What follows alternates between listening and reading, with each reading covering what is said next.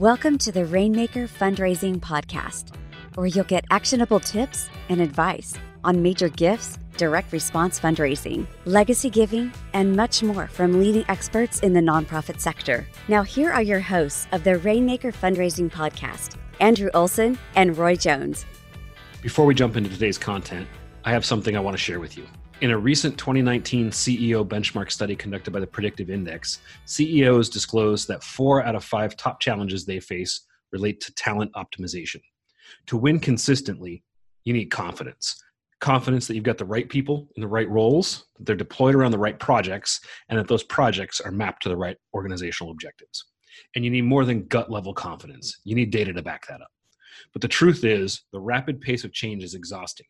People and systems are being pushed to the edge, and diversity, equality, and inclusion issues remain unresolved.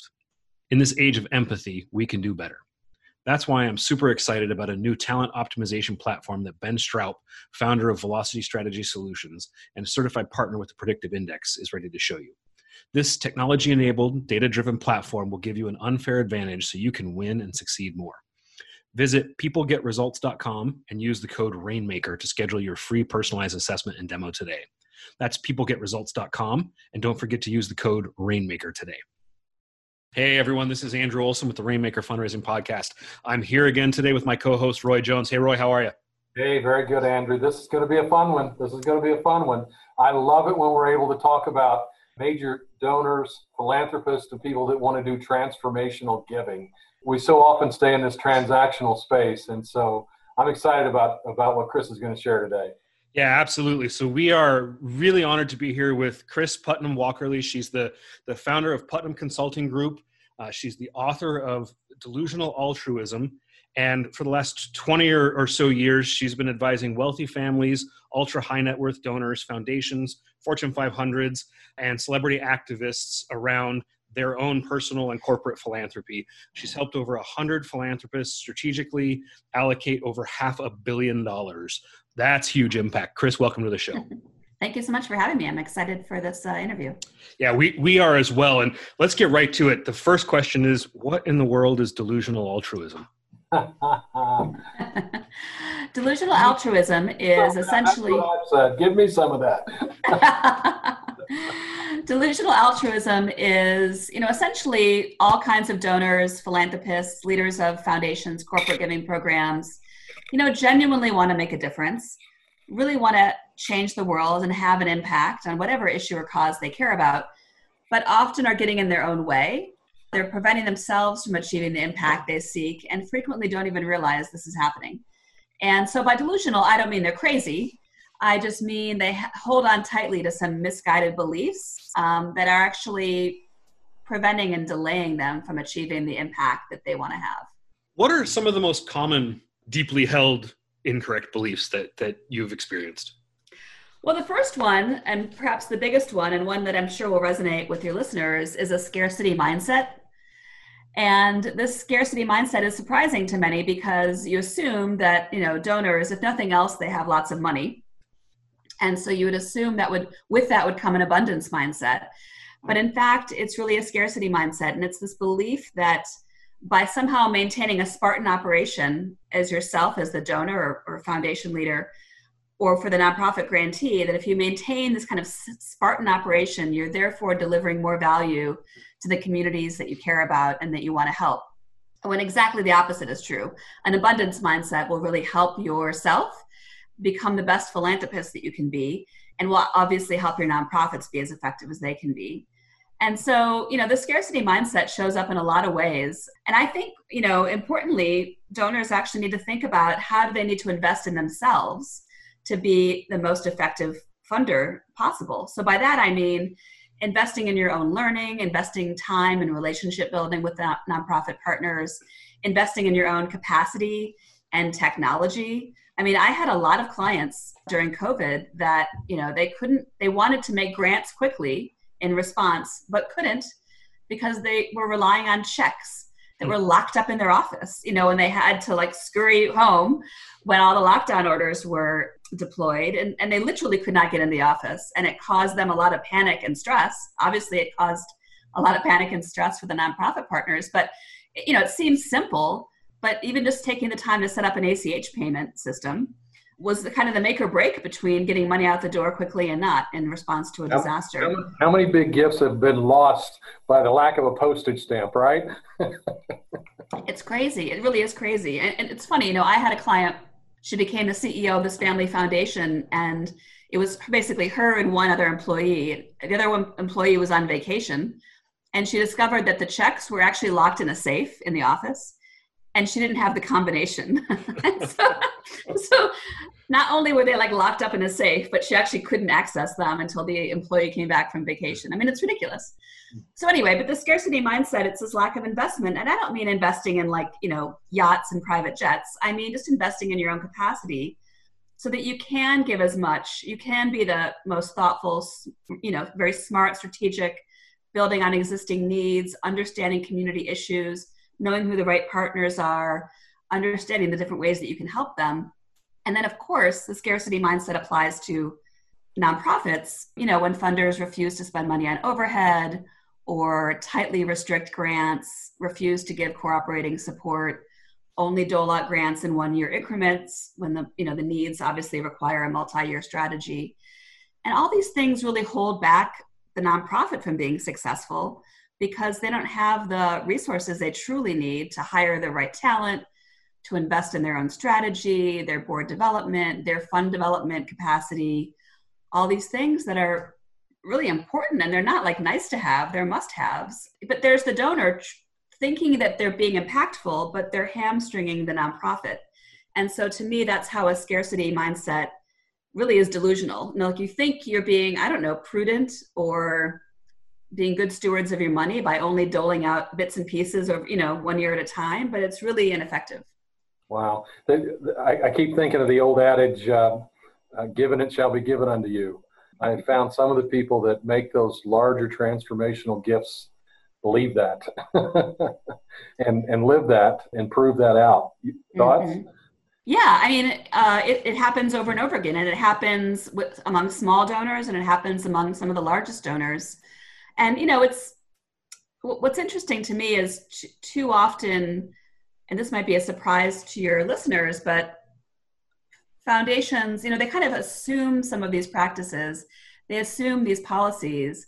There's really very little legal requirement or IRS requirements on a foundation. And there's some things you have to adhere to. The rest of it, quite frankly, is they make up, right? They come up with, this complex application process.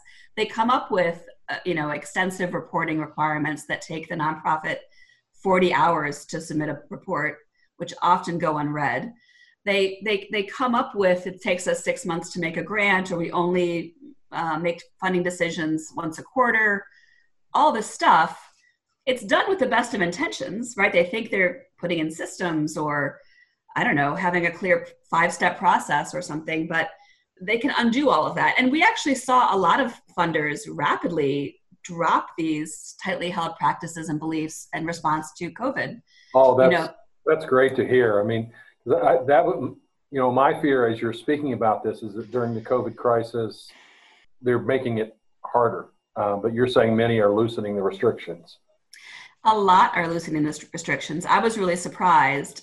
So this was things like taking existing grantees, they'd already made the grant for some project, and telling them, you can now turn this into a core operating support grant, use the money however you want, to navigate through this crisis, we trust you, which is really remarkable.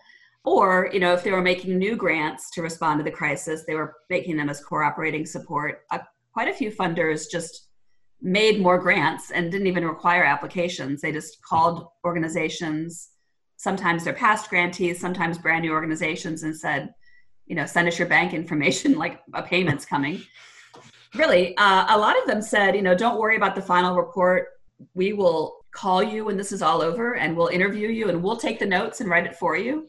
So really amazing stuff. And it's things that I think a lot of foundation leaders have been advocating for these practices. A lot of what's holding back is the trustees of the foundations, who are more weary of some of these changes, but we're willing to make them in a crisis. So just to follow up on that, have you heard from any of the foundations that you're working with that they have any willingness or desire to make this a standard operating procedure now and go away from those more restrictive processes? Or was that sort of, hey, this is a crisis situation, we'll do it once, but don't ever ask us to do it again kind of thing? Yeah, that's a great question. And I think funders will fall into three categories. One is they'll go back to the old ways. And I've seen this already. I was looking at a website of a community foundation, and I forget the exact language, but it was something like, finally, we can go back to our previous grant making guidelines or something. And I was like, no, don't do that. Like, it was like they were so relieved to get back to normal. That's kind of how the sense I had from it. So there's the people that are going to go back to their old ways. Then I think another extreme are the people that were like, wow, that was easier than we thought. Like, the world didn't stop spinning on its axis. The grantee didn't like run off to the Bahamas and abscond with the grant. Like, that worked, right? And it was easier. And they will stick with it. And then I think that in the middle ground will be people that, will hold on to some of the practices and not hold on to some of them. I'm advising funders to take stock, maybe this month or in the coming months, and look back and say, well, what changes did we make? What did we do differently? What systems did we put in place, last year that really helped us, like ACH payments, helped us get through this crisis? What do we wish we had done, that we didn't, that would have helped us? And, what didn't work so well? And what can we continue going forward? Because, I think funders that adopted a lot of these new best practices really need to think about how not to slide back.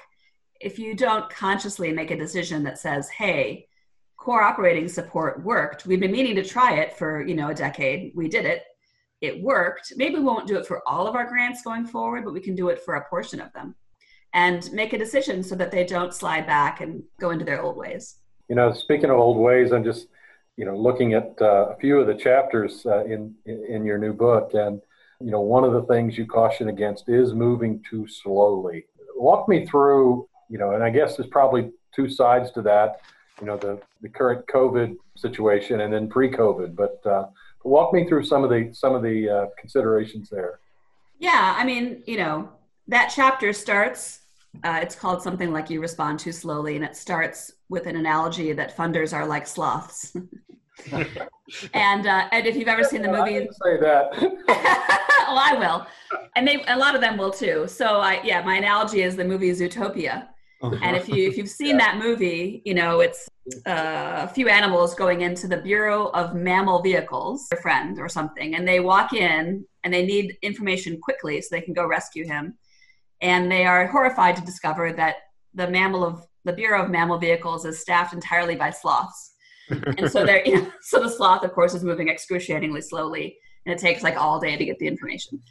And that happens too often. I've got a meeting with the DMV tomorrow, so you're going to give me nightmares tonight. Right, exactly. Yeah, they move too slowly. It's things like taking a year or 18 months to create a strategic plan. And then, after that 18 months, you have it. Then they spend 3 months graphically designing it. Then they decide it needs to wait for board approval, which in the board meeting is in 2 months.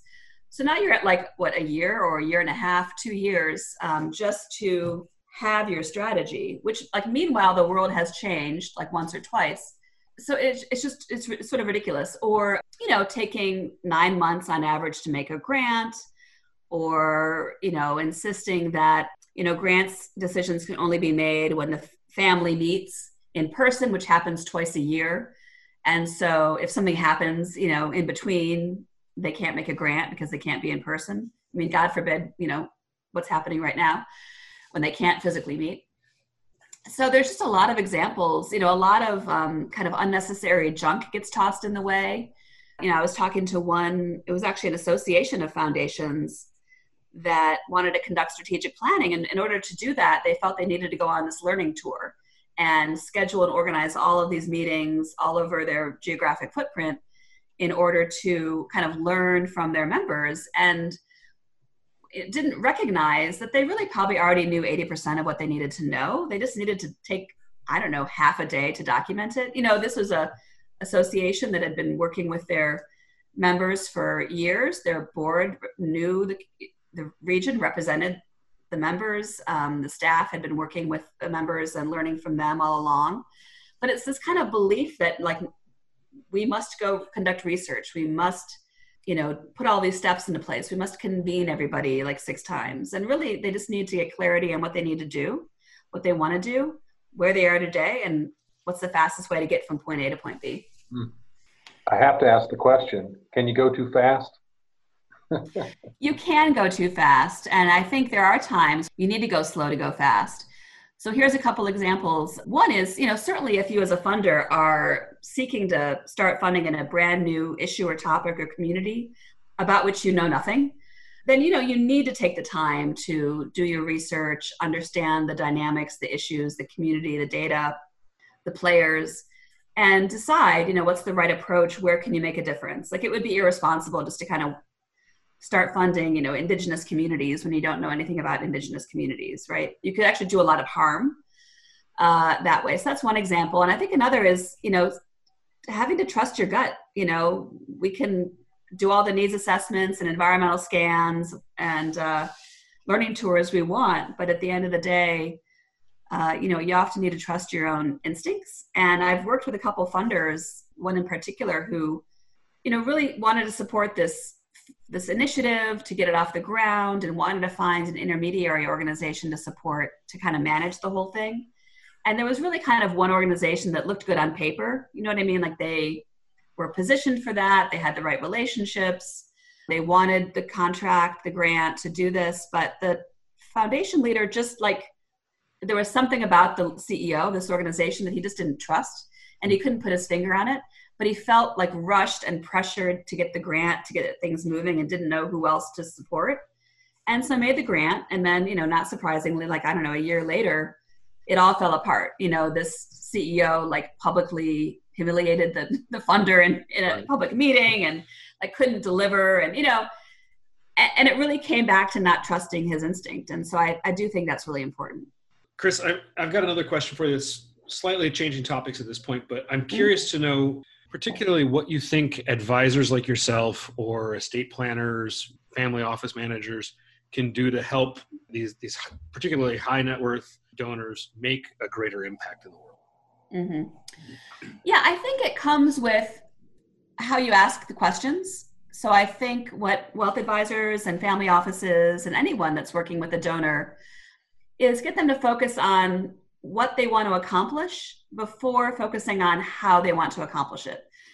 So, too often wealth advisors who, their clients are these high net worth, ultra high net worth families or multifamily offices, they have the ear of the donor because they're managing their money.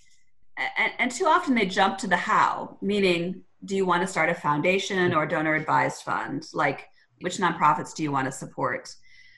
How often does the family meet to make decisions? They focus on the transactional, to Roy's point at the beginning, and at the transformational. And I really believe that one of the best and easiest things that an advisor can do to help the donor is to ask what, meaning what do you want to accomplish? What kind of impact do you want to have on this issue or your community?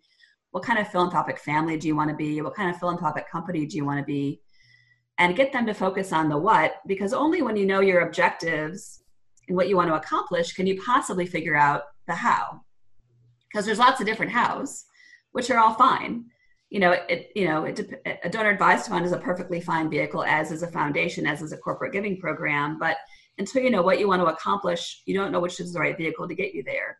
Or, until you know what you want to accomplish, you don't know really how the kind of nonprofit partner to support or the size of grant or other kinds of considerations. So follow up on that, and this is a little bit more on the relationship side of things. Often we will hear, particularly development officers, talk about the challenges that they have when they engage with high-level philanthropists, and really around those wealth advisors or family office managers as gatekeepers, right? And that they don't feel like they can build an authentic relationship with the donor because of that. Can you talk about some examples of when that works really well and maybe what some of the things are to look out for? Right. So just to clarify, so you're talking about when the nonprofit leader wants to receive funding from the donor, but is getting the wealth manager is getting in their way, getting in between them? Or at least that's the perception from the development staff. Yeah. Well, first I'll acknowledge that probably is a reality, Okay. not just a perception, because, the wealth managers are, by kind of nature, they're sort of protective of their client, right? They're protective of that relationship. And, there's a lot of competition for that relationship. And there's a lot of concern that as wealth is passed to the next generation, that those wealth managers will lose the client because the relationship is with the older adults, the mom and dad of the family or the grandparents, and they don't have as much relationship at times with the younger, even adult children who might be living elsewhere in the country or, just aren't as involved. And so when the parents pass and money is transferred and through inheritance, then those individuals kind of will go off and, find their own advisor. So there's a lot of protection protectiveness around those relationships. But I would say, this is, I think, the case for, it's really a mindset that I think nonprofit leaders need to take on. And in many ways, it's an abundance mindset, which is recognizing that you're not asking for something, you're really giving something as a nonprofit leader. So you're not asking for a grant, you're offering a way for that donor to achieve their mission. You're helping that donor, feel joy in the ways that they're able to make a difference and give back to the community. And you're helping the wealth advisor help their client in that way. So you're helping that wealth advisor add additional value by, you're developing a relationship with the donor is actually very important for all parties, because through that relationship is how the donor will come to understand really what's going on, really the needs, and how you actually need help. Not just, ideally as a nonprofit, you want to have a relationship with the donor where you can actually tell them what's really not working so that they can help you. And so, but it's really a mindset shift. And you have to recognize that the donor might have a mission to provide high quality early childhood education in your community, but they're not the ones providing the education, right? They're not the ones doing the work like you, the nonprofit, are. And so you are truly helping them meet their mission because they can't do it without you.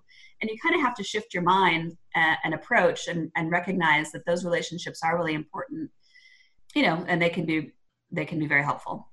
So a follow-up on that, and I hear this a lot as well, but I'm curious to know if your clients, what kind of conversations you have around the issue of what some of these high net worth philanthropists wish the nonprofit leaders that they're funding knew about how better to interact with them and how better to engage them in the work that they're doing.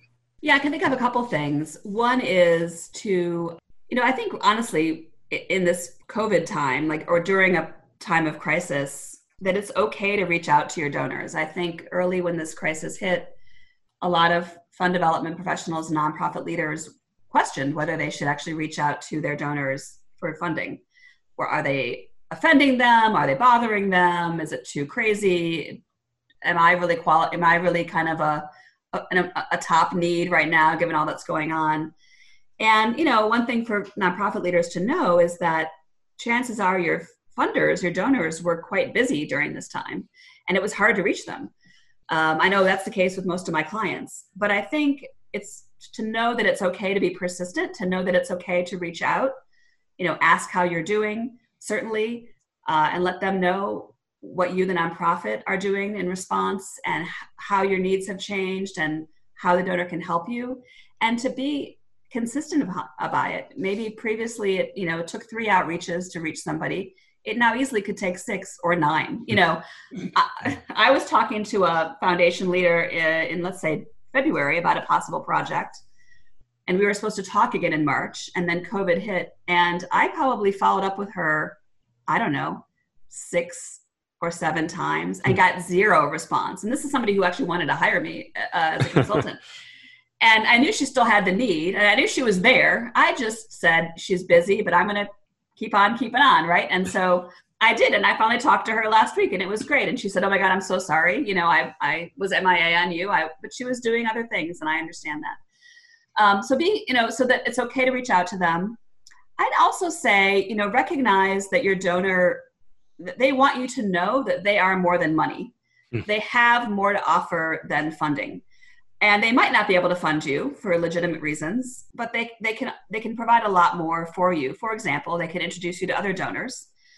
Funders often have a bird's eye view on whatever issue you're working on because they're involved in like national philanthropy associations on health or the arts or whatever the issue might be. So they often have a pretty good handle on what's happening nationally on that topic, or could point you to some resources or connect you to, national funders. That's really interesting, Chris, because what you're kind of saying is sometimes when they can't give, it's good to push them into more of even giving their advice. They're a volunteer for your organization, becoming an advocate in one way or another. Absolutely. Yeah. And so approaching the conversation with, of course you want money. Of course you need the money to continue your organization and the great work that you're doing. But, you also can approach it with what other ways can the funder help you? Again, thinking about the immediate response to COVID and applying for all the federal loans, how helpful a relationship with a banker would have been to a nonprofit leader, right? And often we don't have those relationships because everything's so transactional with banks, but I bet your donors do. So, just saying, hey, we're at this bank, but we don't really know anyone there. Do you know anyone there that you could introduce us so we can navigate this federal loan process? Like that would be an easy introduction and a way that they could be helpful to you. But there's a lot of examples like that, or they might even have their own, knowledge or expertise. Maybe they scale businesses and they can help you figure out how to scale your nonprofit. So just thinking about the donor as being more than money. And that really is, thinking about volunteerism is not just something that should be directed at the regular donor, more transactional donor, lower dollar amounts. You're saying volunteerism needs to move upstream and be just as directed at high capacity givers. Yes. And, there's all different kinds of ways you can volunteer, and volunteering doesn't mean, you're on the board or you're showing up every Tuesday at 9. It can be the one-time ask, right. Literally, like, do you know anyone at First National Bank? Could you introduce me? And that's it.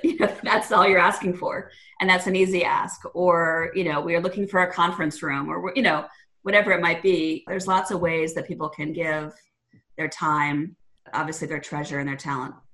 Because you really want to demonstrate that the relationship is not just about the money. Absolutely. And people will really appreciate, that you're quite frankly savvy enough and confident enough and are developing like a peer relationship with your donor. I think when you do that, you actually generate more trust and confidence. And again, you're providing different ways that people can be helpful to you. So I want to just follow that with a quick question. This idea of volunteerism, I think, is really interesting. Although I talked with another philanthropist a couple of days ago, who's actually going to be on the show tomorrow. Mm-hmm. And one of the stories she tells is about being included onto a volunteer committee for an organization. But she said it was pretty clear within the first 1 or 2 meetings that the committee and the volunteerism was really just sort of a pro forma box that they check so that they could say, we've had them in to volunteer, now we can make an ask. Can you talk about how to do that right and not make it feel, because obviously, yes, at some point they're going to be asked probably, but how does an organization need to approach that differently so that it really is authentic and doesn't feel like just a step towards the next ask? I'd say by being upfront, transparent, and honest.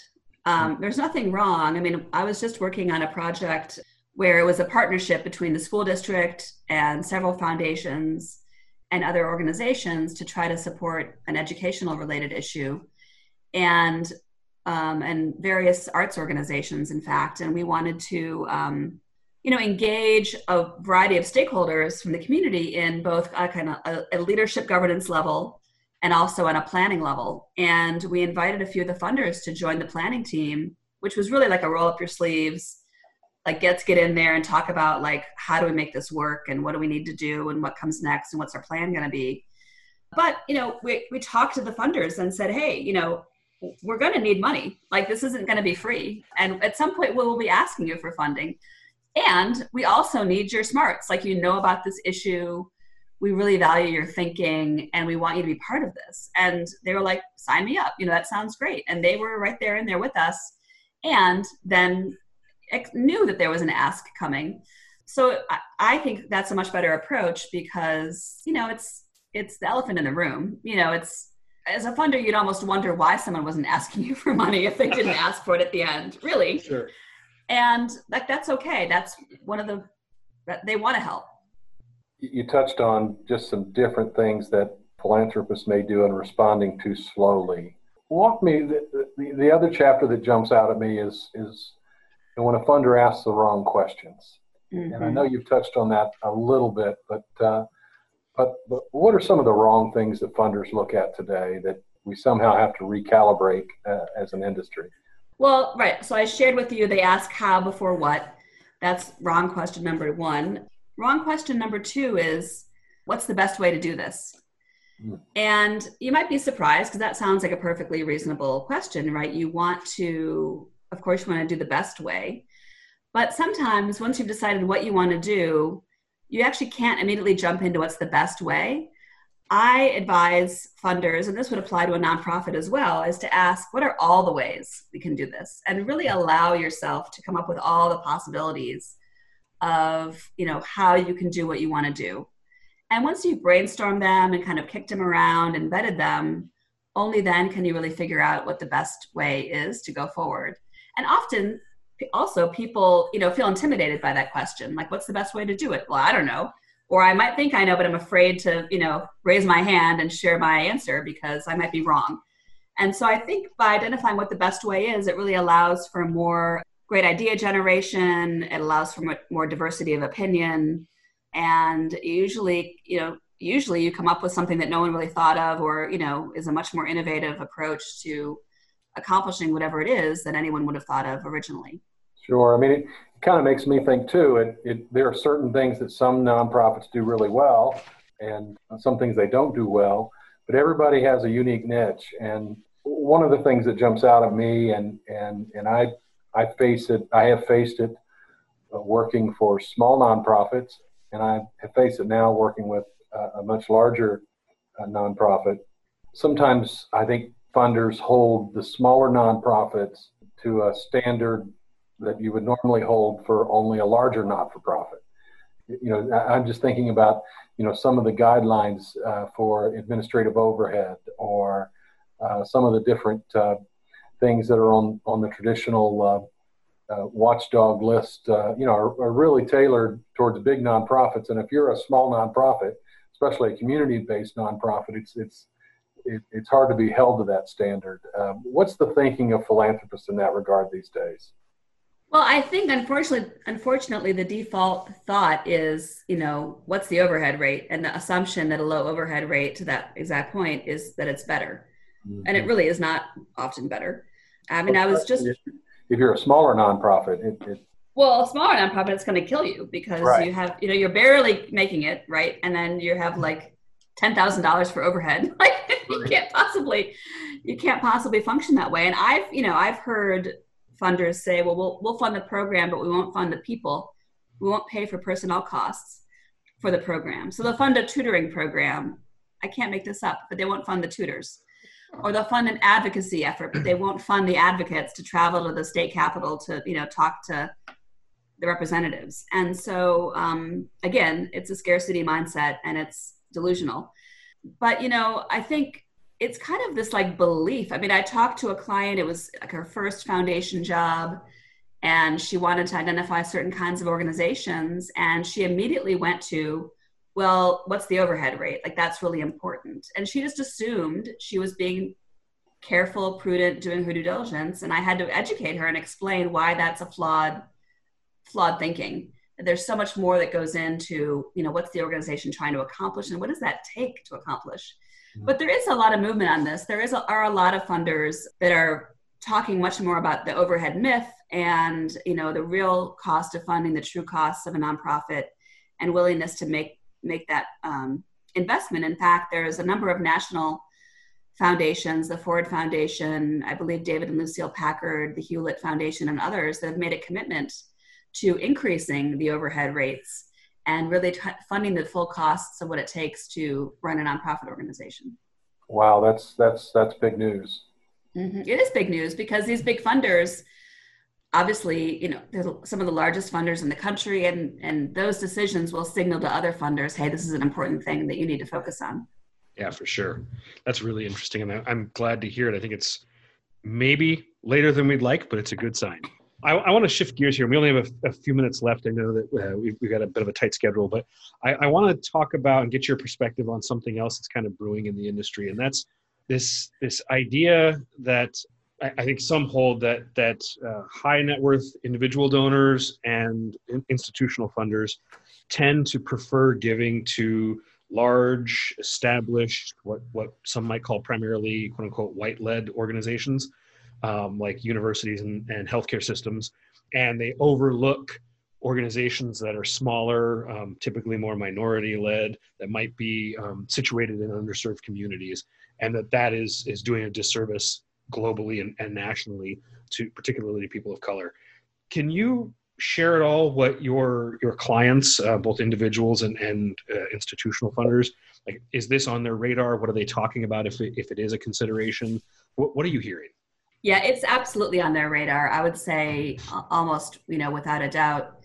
In philanthropy, a lot of funders were responding rapidly and working tireless hours to respond to COVID.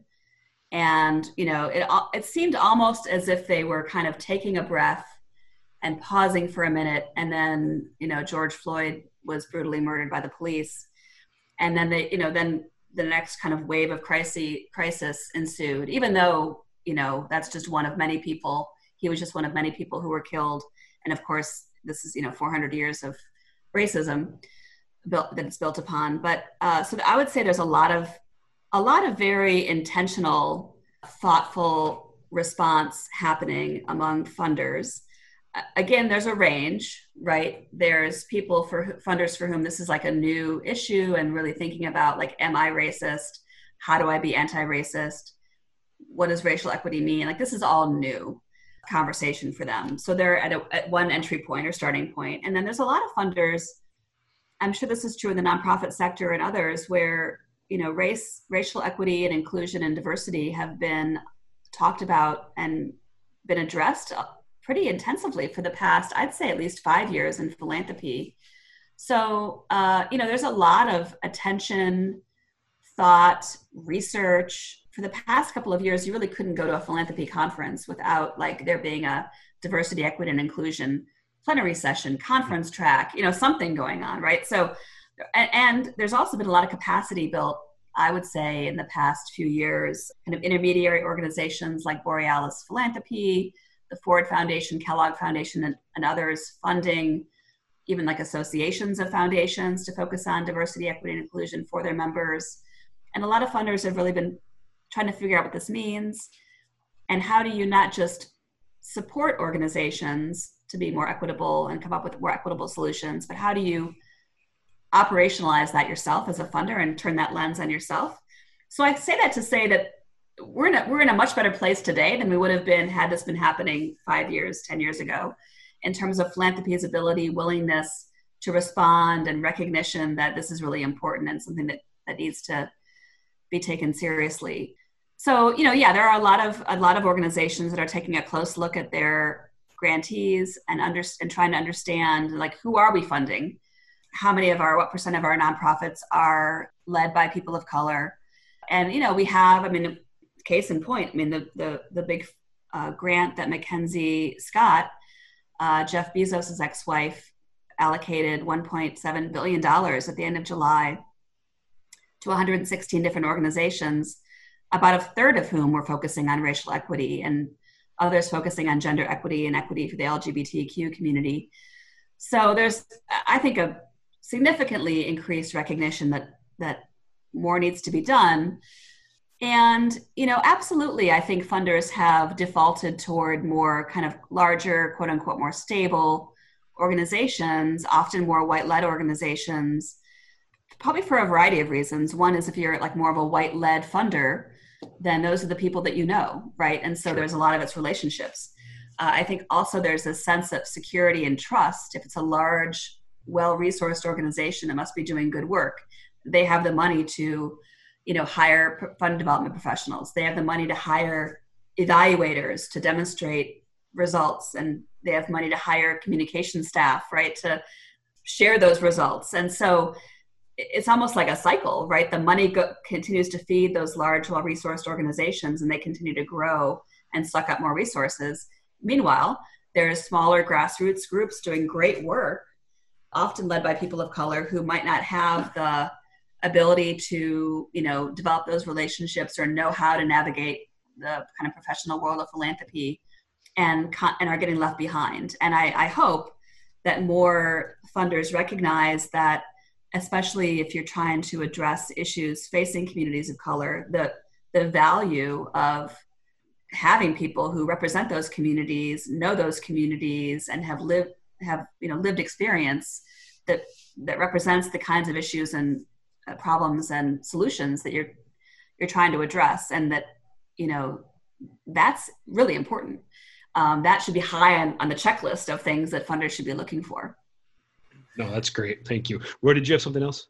No, it is exciting to, and I've said it so often especially over the last month, but all the new things that is happening in the industry of philanthropy, that we would have never addressed this soon if these crises hadn't come upon us. Mm-hmm. Think about the compounding effect of the pandemic and race relations in this country at the same time. Mm-hmm. It's forced a lot of people to kind of rethink their priorities and move us in a much, much better trajectory.